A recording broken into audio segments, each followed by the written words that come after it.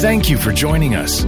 Our goal at Church of the Rock is to help you know God, live free, and find purpose. To learn more about us, please check out our website at churchoftherock.ca or stay connected with our free app available for Apple and Android devices.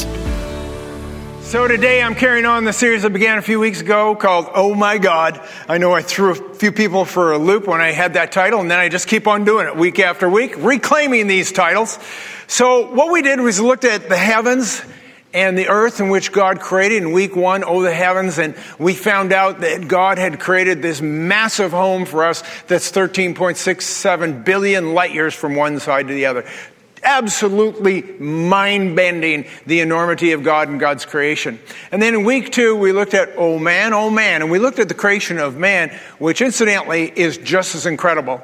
And then what I did in those first two messages is I took astrophysics and biological genetics, and I used scientific evidence that was recent to prove that God created the universe and mankind by intelligent design and not fluke and chance and evolution and all those other things. I had a young gal come up to me after the service yesterday or last week, and she said, "Pastor Mark, why are you teaching us stuff we learn in grade 9 science?" And I thought to myself, I hope they're learning this in grade 9 science. I somehow kind of doubt it, frankly. At least they're not doing it the way I'm doing it. And if they're teaching creationism in grade 9, then I'm a happy camper about that. So this week, my message is entitled, Oh Good Lord. And that's an expression we all know. We know what it means. Oh, good Lord, in our world, the vernacular, it's sort of an expression of surprise, and usually it's one of disappointment. Am I right about that? So I was thinking about this because growing up, I only heard the expression once from my parents. My mother never swore. She never used the Lord's name in vain, and she only used this expression once, so I know she must have been very pleased. And so here's the story. So I actually grew up right down the street from here on Riverwood, just a few blocks from here, and we had the biggest house in the street, and we had this huge basement, and my dad had a mural painted on one wall. It was probably 35 feet long, and it was of a desert scene with cacti and different things. And I loved that room. We didn't call it the rec room. We called it the desert room. And we loved the desert room. And in my mind, I still have pictures of that wall today. And I remember one Saturday morning, my brother and I were hanging out, my younger brother, and my parents weren't up yet. And normally, when I tell a stupid story, whether it was my doing or my brother's doing, I'll always blame him. So it was his idea. And so he had this idea that what we really needed was to have a mural like that upstairs to match the one downstairs, because who doesn't like a desert scene on your wall? And so we had decided we were going to create this thing using the hallway, which was the longest bare wall in our house. It was a 5-bedroom house. And we were going to surprise our parents when they woke up with it. And so, we decided that multimedia was the way to go. So we used crayons and pencil crayons and felt pens and finger paints and everything we had. We just threw the kitchen sink at it. And I know this is going to sound a little immodest, but it was a masterpiece. It was truly beautiful. And I'll never forget when my mom came out of her room, because she expressed that amazement. And she walked out of her bedroom and saw the whole wall painted with all these different mediums. And she went, "Oh, good Lord." And so I knew she was very pleased, because she would never use that word in any sort of negative way. Now, my father came out just moments after that, and the words he used cannot be repeated in church. So clearly he wasn't as enamored with it as my mom was. And so anyway, several hours of scrubbing, clearly it wasn't going to come off. And so we had to have the wall repainted. And for the life of me, I couldn't figure out why my dad hated it so much and my mother loved it so much. And so that's still a mystery to this day. And so today what we're going to be doing is we're going to be talking about the goodness of God and the fact that he is a good Lord. And so the verse that I've been using throughout this series has been David's Psalm, Psalm 8, where he says this. He says, when I consider the heavens, the work of your fingers, the moon and the stars which you have ordained, what is man that you are mindful of him, or the son of man that you visit him? And what we've been looking at so far is that God created the heavens and the earth, as we talked about, and then he went and literally stuck man in the middle of this. And I told you this last week, that the man wasn't made for the universe was made for man. And all of this that we see, and all of this you see in this, and that was what David was so caught up with. He was juxtaposing this great creation, the heavens and the earth, with the insignificance of man. And realizing that man is actually more important than all of creation. And in a kind of an existential way, we really are the center of the universe. And I know there's lots of people who think that already, right? There's an old joke, you probably heard it. How many Torontonians does it take to change a light bulb? Well, only one, and all he has to do is hold the bulb, because the whole world revolves around Toronto. And of course, you can tell that joke about New York, or your narcissist friends, or your teenage daughter. There's lots of versions of this. My favorite version of it is the drunk. Do you know the drunk one? I bet you don't. This is how it goes. How many drunks does it take to change the light bulb? Only one. He holds the bulb in place and then just keeps on drinking till the whole room starts spinning. That's pretty good, right? Right. How many contemporary dancers does it take to change a light bulb? Yeah, I don't know either. After an hour and a half I left, I still don't get it. So that's for my dancer friends in the front there. So here's what we're going to do. We're going to look at the goodness of God, obviously, but we're going to look at it a little bit different, because God's goodness actually flows out of his greatness. And when you look in the Psalms that David wrote, he talks about the greatness of God, but he always follows up with God's goodness. He says, the Lord is good and his mercy endures forever.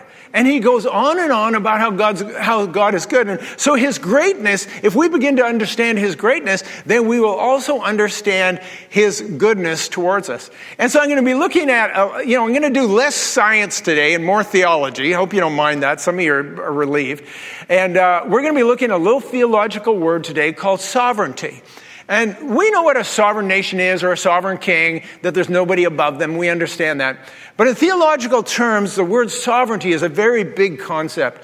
It's the fact that there's nobody above God, but he is the ultimate absolute power in the universe. He has all the authority and all control over all things. And it's an important word because his goodness flows out of that sovereignty. And when we begin to understand that, it can be a game changer for each and every one of us. And the word sovereignty is interesting because it actually doesn't appear in Scripture. Well, at least not in many of the English translations. My New King James Version that I use doesn't have the word sovereignty in it. Nor does, Old King James or anything. But there is one version that does. How many of you read the NIV, the New International Version? It's a great version for reading. And the translators elected to use the word sovereignty every time it said Lord God in the Old Testament. And so 295 times it appears sovereign Lord. And they understood the greatness of God, and they figured that was the best term to describe it. And the book of Ezekiel, where Lord God appears more often than anything else, it's 200 times. 200 times it says sovereign Lord in the book of Ezekiel. It's a fascinating read in the NIV because it gives us sort of a gravitas, a weight to it that maybe you wouldn't see ordinarily. And so when we look at the term sovereignty, we rarely think about God's goodness, but in fact, it is God's goodness, and we're going to discover this today, that flows out of that sovereignty. And there's three words that are the attributes of God's sovereignty. These are theological words, but they're not complicated, and you know them. And here's what they are. They're called, in theological terms, they're called the incommunicable attributes of God, but for our sake, we're going to call them the sovereign attributes of God. Because his sovereignty is reflected in these three things, and they're his omniscience, his omnipresence, and his omnipotence. And so we're going to go through the three of them, and I'm going to show you how they actually reflect God's goodness. So the first one is his omniscience. We talked about this already, that God is not restricted to space or time, and so therefore he can be everywhere at once. That is by nature the definition of omniscience. And so we're going to look at it in Psalm 139, again, the writings of David. And David actually articulates all three of these omnis. He goes through one after another. And it's just the most beautiful and profound description of these terms you can imagine. And in fact, scholars consider Psalm 139 the greatest of all Psalms. And some scholars consider it the greatest of all passages in the Scripture. So even if this sermon falls flat, you're getting a good verse out of the deal. So, I can't really lose. That's the way I look at it. So let's have a peek. We're in Psalm 139, verse 1. Listen carefully. We're talking about the omniscience of God. O Lord, you have searched me and known me. You know my sitting down and my rising up. You understand my thought afar off. You comprehend my path and my lying down and are acquainted with all my ways. For there is not a word on my tongue, but behold, O Lord, you know it altogether. You have hedged me behind and before. You laid your hand upon me. Such knowledge is too wonderful for me. It is high. I cannot attain it. So I'm wondering if you caught it. God's omniscience in that and how he knows everything. And I'm wondering if you caught this, that it says that he actually knew you from the very beginning, and he knows your thoughts before you think them. Did you catch that? He says, I know your thoughts are far off. So before you think that thought, you know what? He just heard that. You said, I didn't think anything. Well, you're going to. And he heard it. So he knows your thoughts before you think them. He knows your words before you speak them. He knows your ways before you do them. And he knew that I was going to say, talk about omnipresence instead of omniscience at the beginning of this. Did you see me mess that up? I gave you the wrong definition, but you don't care because you're not listening anyway. So I understand my mistakes when I make them, but I just keep going because I think maybe no one will notice. Anyway, we're talking about his omniscience, the fact that he knows all. Now, let me ask you a question. I know we have readers in the room. How many of you are Jane Austen fans? Any Jane Austen fans in the room? Yeah. Why are they only women? Where are the men? Where are the men on this? And, men typically are Jane Austen fans, but I'll tell you something. Jane Austen pioneered a new type of novel, a new type of nonfiction, and it was written in the third person omniscient. Maybe some of you have heard that term. And the reason that was so unique was what she did was she was the narrator writing in the third person, but she knew and expressed every thought and every emotion and every feeling of the characters in the story. So if you've read, here's a couple, Pride and Prejudice, Sense and Sensibility. I know you're familiar with those. I've never read the book, so I don't know this for a fact. I've seen the movies. I've seen both movies. Do you know why I've seen these movies? You're married. I'm a married man. You're exactly correct. I would never read these books. But I go, you do what your wife makes you do when it comes to movies. And then I drag her off to the Bourne Identity. That's what we do. So the understanding is this, is that the narrator knew what the thoughts were and the intents of people's hearts. God is omniscient, and he knows all our thoughts before we think them, and all our words before we speak them, and all our actions before we do them. And it's fascinating because in the scripture, we find that Jesus, now, even though he left some of his divinity behind, some of the aspects of that, we do see omniscience from time to time. It says, and perceiving their thoughts. How did he know their thoughts? Because the Holy Spirit knew their thoughts. And he says, and knowing what they were thinking, he said. And we find this all the way through. Boy, it's pretty hard to pull one over on Jesus. Did you notice that? And let me ask you this, because Judas, we know Judas betrayed Jesus. Here's my question. Did Jesus know Judas was going to betray him before he did? Yes, he did. Did he know when he actually chose him at the beginning he was going to betray him? We're not 100% sure of that, but it's probably true. Now, here's the amazing part for me. I want you to think about this. So, Jesus knew Judas was going to betray him. Jesus knew he was going to send him to his death. And yet, he treated him with the utmost respect and dignity, just like he did with the rest of them. He didn't treat them any different. Now, let's put it in personalize this for a moment. If you had a friend or a neighbor, let's say, that you knew someday was going to come in your house and kill you and your whole family, would you be still treating him with kindness and respect? Be honest with me. No, you hate that guy. You'd like to kill him first before he kills you. There's no way you're going to treat somebody, but see, God does. And here, this is really important for us to understand, because if he knows what we're going to do before we do it, we need to recognize that he is not treating us the way we need to be treated in any given moment. Because he already knows the beginning from the end, because he's already at the beginning and the end. So I'll give you an example in case you don't know what I'm talking about. So, have you ever had one of those days where you're feeling pretty good about yourself spiritually?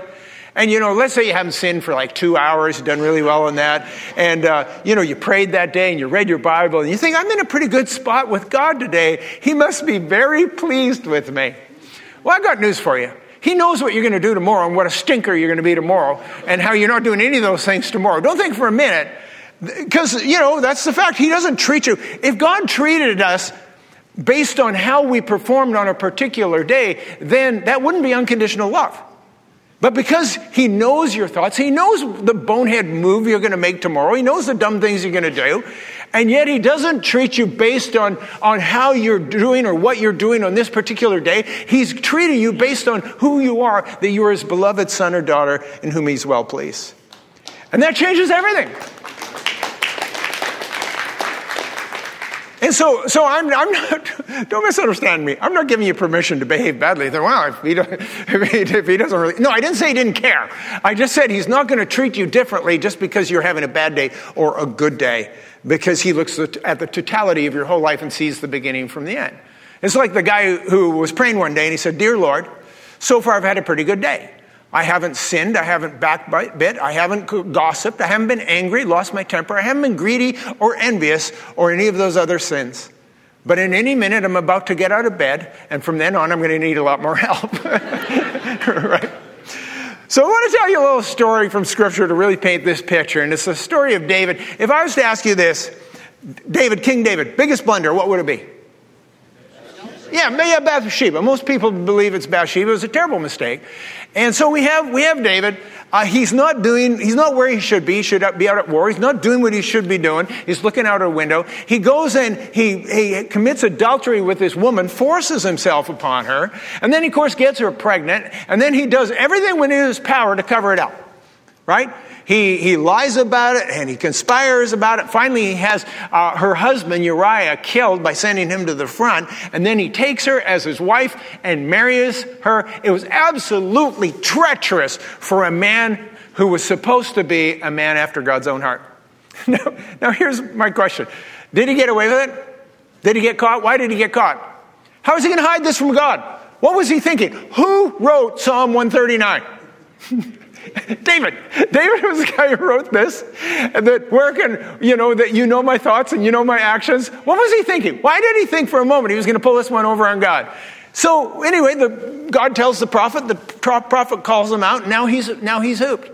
Now here's my question for you, because in all rights, if we sort of look at the totality of how God treats bad behavior, you would think that would have ruined David. You would have thought that he would have gone down, he would have lost his kingdom, maybe even lost his life.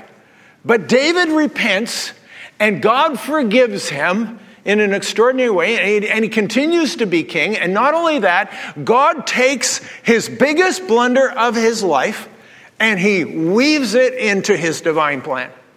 You say, what are you talking about? Well, he married Bathsheba. They had 4 sons.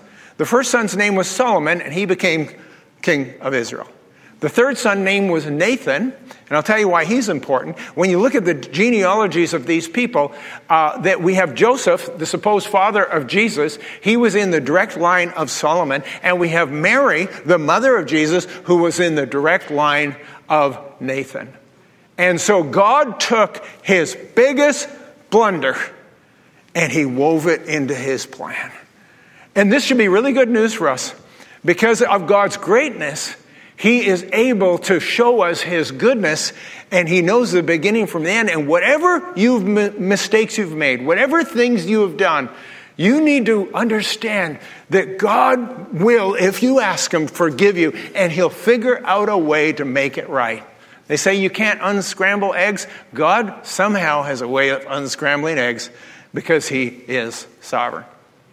It's like this story of this farmer. He's divorcing his wife and he's in court, and the judge asks him this question and says, "Do you have grounds?" He says, "Of course I got grounds. I got 640 acres of grounds." He says, no, that's not what I mean. Do you have a suit? He says, yeah, I got a suit. I wear it to church every Sunday. He says, no. Do you have a case? He says, no, I don't have a case. I have a John Deere, a much better tractor than a case. He says, no, I don't think you're understanding this. Does your wife, does she beat you up or something? He says, no, we get up at the same time every morning. And so finally the judge says, then why do you want to divorce her? He says, the cotton-picking woman doesn't understand a single word I say. So the first thing about God's sovereignty that extends his goodness to us is his omniscience, that he is all-knowing. The second one is his omnipresence, that he is everywhere at once. And because he's not limited to space and time, like I said, he can be everywhere at once and anywhere at once and is always there no matter what. So we're going to jump back into the psalm. We're just going to keep on reading, picking it up at verse 7, and this is what it says. Where can I go from your spirit? Or where can I flee from your presence? If I ascend into the heaven, you are there. If I make my bed in hell, behold, you are there. If I take the wings of the morning and dwell in the uttermost parts of the sea, even there your hand shall lead me, and your right hand shall hold me. This is an extraordinary picture about how God is everywhere. He says, if you ascend to heaven, he's going to be there. That one's obvious. But he says, if you make your bed in hell, he'll even be there. Well, how does that work? I don't know. But if he is everywhere, then he has to be even in hell. It doesn't make sense to me, but that's what the scripture says. He says, if you go to the outermost parts of the sea, I will be there. You cannot flee from my presence. I will always be near you. I will always be with you. You know what? This should be another game changer for you. Because you can't escape his presence. No matter what situation you find yourself in, God is always there, right smack in the midst of it. And this is why David is so enthralled with this whole understanding of the fact that God is always there and always with him. One of my favorite stories about this is the story of Shadrach, Meshach, and Abednego, or as I always call them, the three Jewish contractors, my shack, your shack, and a bungalow. Don't ask me to stop saying that. I'm never going to stop saying that. It's my joke, and I'm going to keep telling it. And so anyway, we know the story, so I'm not going to go into it in any detail. You remember these guys were Jewish captives in the city of Babylon. Nebuchadnezzar built this huge statue to himself, and he told everybody to bow down. But Shadrach, Meshach, and Abednego would not bow down, and they would not defy their God to worship another. And what did they get for their efforts? Who remembers? Thrown into the fiery furnace. And the fiery furnace was 2 times hotter, 3 times hotter, 7 times hotter.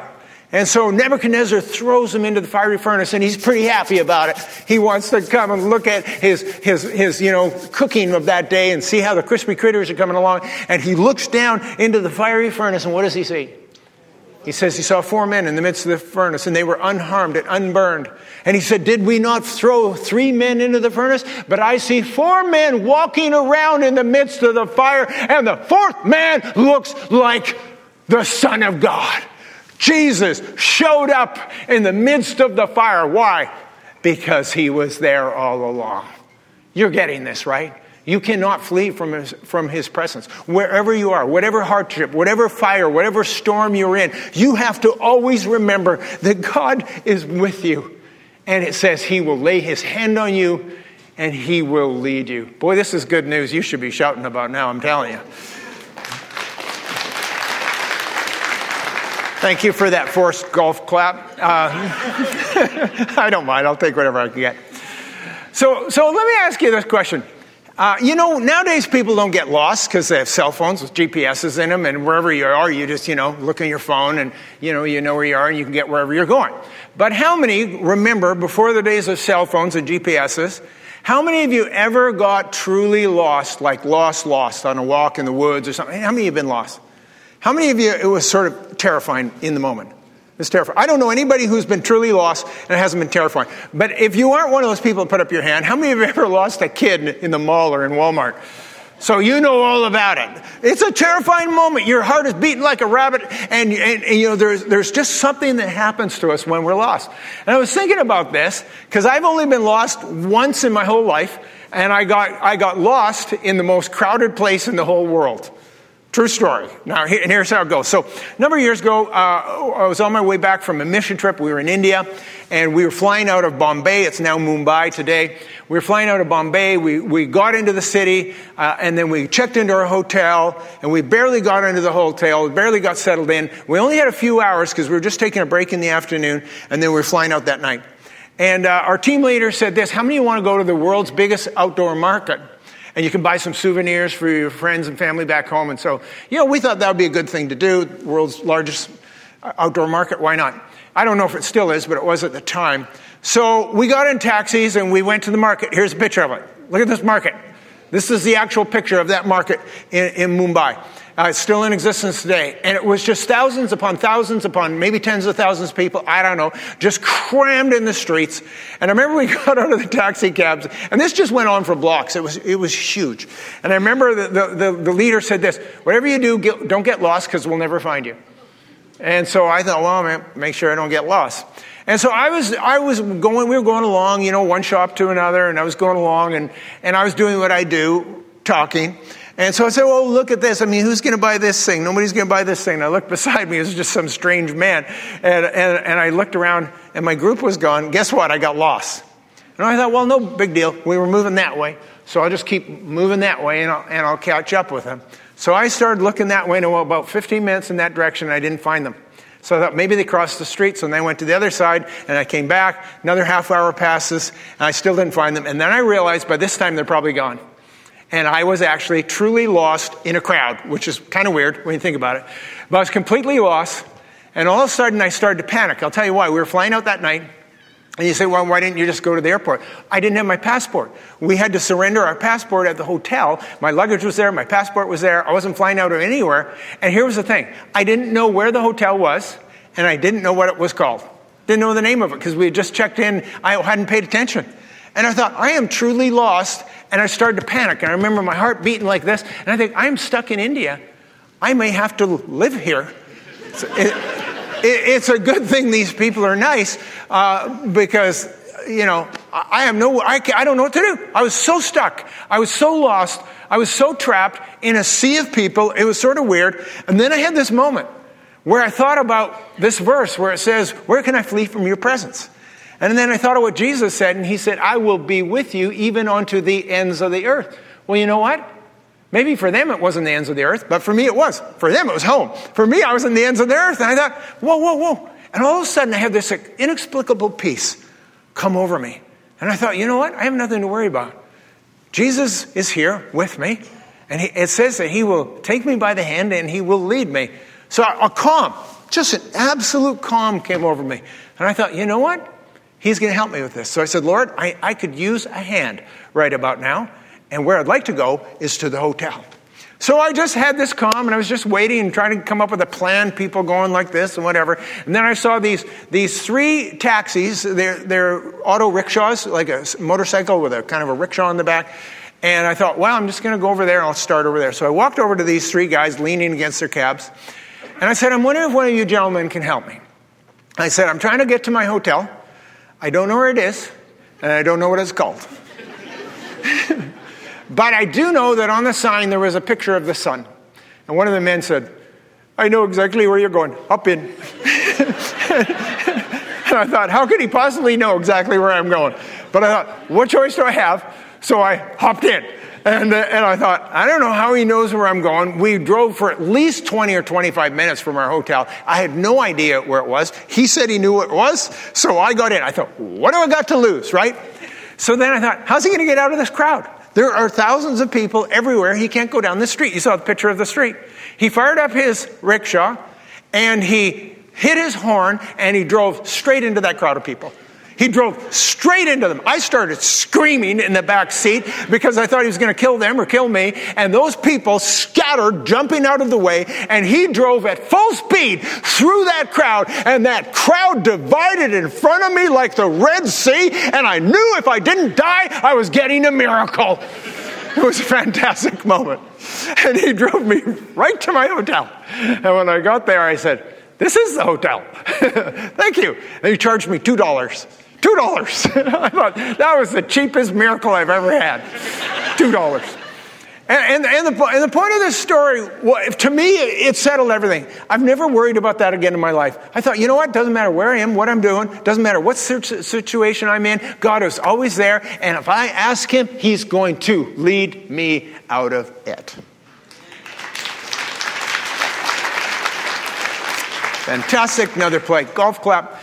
It's like this woman, she comes home and her husband's disappeared. He's been gone for a day or two and she's really panicking. So she goes to her neighbor. She said, my husband's gone missing. The neighbor says, we got to go to the police station and report him missing person. So they go down to the police station and they're sitting down. The officer says, now please describe what your husband looks like. She says, well, he's tall, dark, handsome, soft-spoken, and kind. Her neighbor looks at her and said, what are you talking about? He's short, fat, bald, loud, and mean. To which she said, yeah, I know, but who'd want him back? All right, gentlemen, don't take that personal. Some of you, I wasn't talking about you. All right. So the first thing is his omniscience. He is everywhere, and through that he shows us his goodness. The second thing is his omnipresence. The first one is his all-knowing. Thank you. I messed it up again, didn't I? But you're tracking. The second one is his all-presence, that he is all places. And so we have his goodness extended in each one of these. And the last thing is his omnipotence, that God is all-powerful, ultimately powerful, that he is in control and authority of everything on this planet. And, you know, a lot of times when we think of his omnipotence, his all-powerful nature, what do you think of? You think of dividing the Red Sea, making the sun stand still. You think of healing the lepers and, you know, raising the dead and all that sort of thing. But in fact, the greatest miracles are ones he does in us. And if you read through this, because David actually goes through them, he talks about first his omniscience, and then he talks about his omnipresence, and then the last thing he talks about in this verse, and we'll pick it up at verse 13, is his omnipotence. And look at the kinds of things he's talking about. He's talking about his power towards you and me and who we are and even how we were created. So verse 13 says, for you have formed my inward parts. You covered me in my mother's womb. I will praise you, for I am fearfully and wonderfully made. Marvelous are your works, and that my soul knows very well. My frame was not hidden from you when I was made in secret and skillfully wrought in the inward lowest parts of the earth. Your eyes saw my substance, yet being unformed, and in your book they were all written, the days fashioned for me. When as yet there were none of them, how precious also are your thoughts to me, O God, how great is the sum of them. And so he talks about how we are a miracle to begin with, fearfully and wonderfully made. This is a marvelous work, each and every one of you. And then he goes on and he starts talking about how our very days are fashioned, and that God's plan for our life is all orchestrated. And we often don't think about the fact that God is actually in control of our life. And we think we are, and we actually aren't. And he says, actually, even the days of your life and the plan for your life, it's all written in the book. I've actually already seen it. And you might think you're in total control, but you're not actually in control. And that's why the scripture says that a man plans his way in his heart, but the Lord directs his steps. And it creates a few paradoxes in our mind. When you talk about omnipotence in particular, you are faced with a bunch of paradoxes, and I'm only going to go through two of them. And the first one is this. It's the rock paradox. And the rock paradox is this. Well, if God is all-powerful, can he make a rock so big he can't lift it? Now, that's a completely dumb question, but you know what? The answer is actually quite good. Because what we discover about God, and he probably could make a rock that he couldn't lift. You say, well, how does that work? Well, you know, God's God. He can do whatever he wants. But that's not the point. The point is that God is self-limiting. That nothing limits God except for himself. And there are things he can do, but he won't do. And it's an important distinction. For example, in the book of Hebrews, it says God cannot lie. Why can't he lie? Because it's contrary to his character, because God is truth. So, you know, could he lie? I suppose theoretically he could, but he won't, because it's outside of his character. So God can't lie. It says that in, 2 Timothy, that God cannot deny himself. And he will not do it because, again, it's inconsistent to his character. I'll tell you why this is important for us to understand, is that if you learn God's word, and if you learn about God's character, you begin to understand that he won't do anything outside that was incongruent with who he is. And so then in a way, I'm not going to say God becomes predictable, because I don't think he is, but what he does is becomes consistent. And then we actually know with greater sense how we pray and how we ask God to move, because God in his omnipotence can do amazing things that will be consistent with his behavior. So I'll give you an example. So this is a true story. I had someone come up to me one day and they said to me, Pastor Mark, the Lord has told me to leave my wife and marry my secretary. To which I said, no, he didn't. And he said, well, how do you know? If God told me this, then how would you say? Because he wouldn't tell you to do something like that, because it's inconsistent with his word and with his character. You're all following this. So I'm not being a genius. I'm not omniscient, but I knew that much. I knew God didn't tell him that. There was no way God would tell him something like that. So we kind of get messed up on this. And so we need to recognize that God will always be consistent with his character and his word. The second thing is the free will, and it's related. The free will paradox. And this one we really struggle with, because it's simply this, that if God is in control of our life, if he's numbered our days, if he has fashioned the plan for our life, then we don't have free will. And the fact is that because God is God, he is able to weave together our free will and his sovereignty and somehow make it work in a way that we will never properly understand. And see, this is what the Calvinists and the Arminianists, this is sort of a theological argument. You have the Calvinists, and they say no one can get saved unless God elects you to be saved. And so some people are going to get saved and some people aren't, because God has decided that. The Arminians on the other side of this theological argument say, no. It's whosoever will. And whoever chooses to be saved, they're the ones, and only them, that decide to be saved. And these two argue about this, these two poles that seem, mutually exclusive. And they argue about it because they can't think like God. And the fact of the matter is, God can cause these two things to work together. He can kind of make a dynamic tension out of his sovereignty and our free will. You say, well, how does he do that? Well, how do I know? I'm not God. I don't know how he would do that, but I know it's true, because he tells us that we were chosen from the foundation of the world on the one hand, but on the other hand, he says whosoever will. And I think the guy who explained it the best was Matthew Henry. He was a commentator, he's a theologian, and he told the story this way. He said, when you get to heaven, you will see a big sign up on the gates of heaven, and it will say, whosoever will. And you will walk through those gates as you choose to be saved. And as you turn around, on the back of the gates, it will say, chosen from the foundation of the earth. God in his sovereignty is able to hold free will and sovereignty together in a dynamic tension that we'll probably never really understand this side of heaven. So here's what's important. Here's where I want to sort of land this thing, because I think we really struggle with this. How can God have our days numbered and our life fashioned? How can it be all written that down? And why would anyone ever die prematurely then? That makes no sense. And it really doesn't make sense. And pastors are the people who do those funerals when people are leaving this world. We're the ones. And I've done many when it's a child or a young person, someone that I just know probably had more years left in them. And I always ask this question, because I know what they're thinking. I'm sometimes omniscient. I know what they're thinking. They're sitting out there and they're thinking, why? Why did this person get taken from us? And I'll always say to them when I do a funeral of someone who's died prematurely, I say, don't ask the question why. And there's two reasons why you don't want to ask that question. Number one, you're probably not going to get an answer. And number two, you wouldn't like the answer anyway, even if you got one, probably. And so I think that helps people understand that the bigger question for us is, no, why did that person leave? But why was I privileged to know them? And what did I get out of that? And what did we gain because we did know that person? And you want to say, what did their life count for? And that's the bigger and the more important question that you ask in a moment like that. Because that other question is pretty elusive, and most of the time you're not going to get at this side of heaven. So I want to close with one quick story here. So some of you know my good friend, Bruce Martin. He's going to be preaching here in a few weeks, by the way. And he was a Calvary Temple pastor for 25 years. He resigned recently. And I like to make fun of him. But in fact, he's one of the finest people I've ever met and one of the best pastors I know.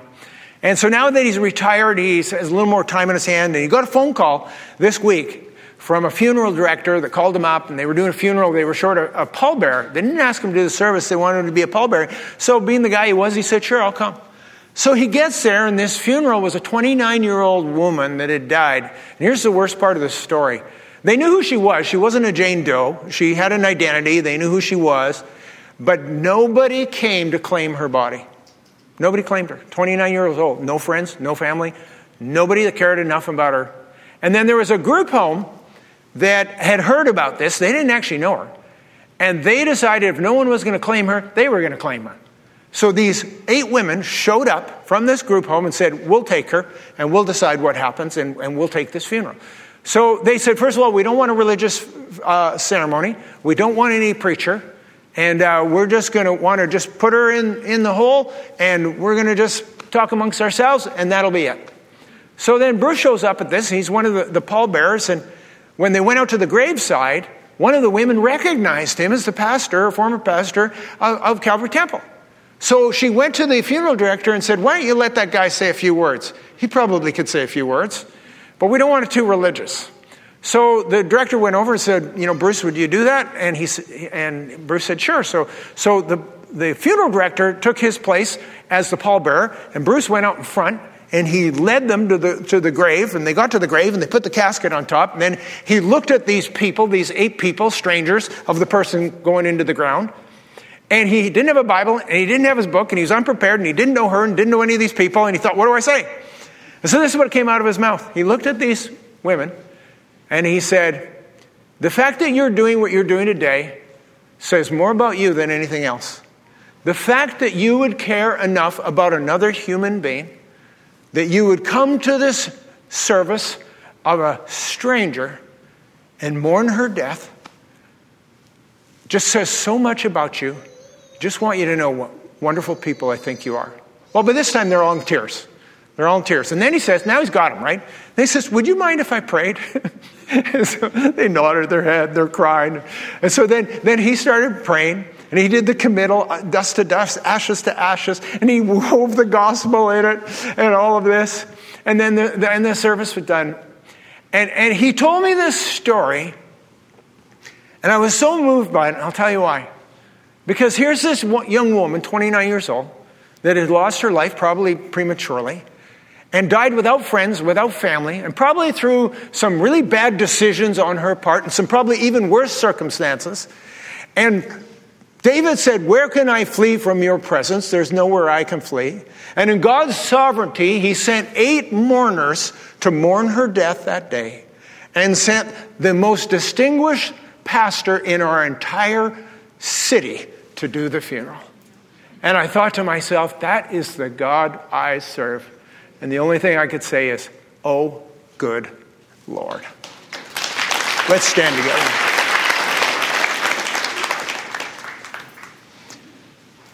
So I want to take a moment here and talk to you, with every head bowed, every eye closed, because there may be people in this room and you haven't invited Jesus into your life to be your Lord and Savior. I want to give you that opportunity today. Meaning you don't know if you were to die and to leave this world where you're going.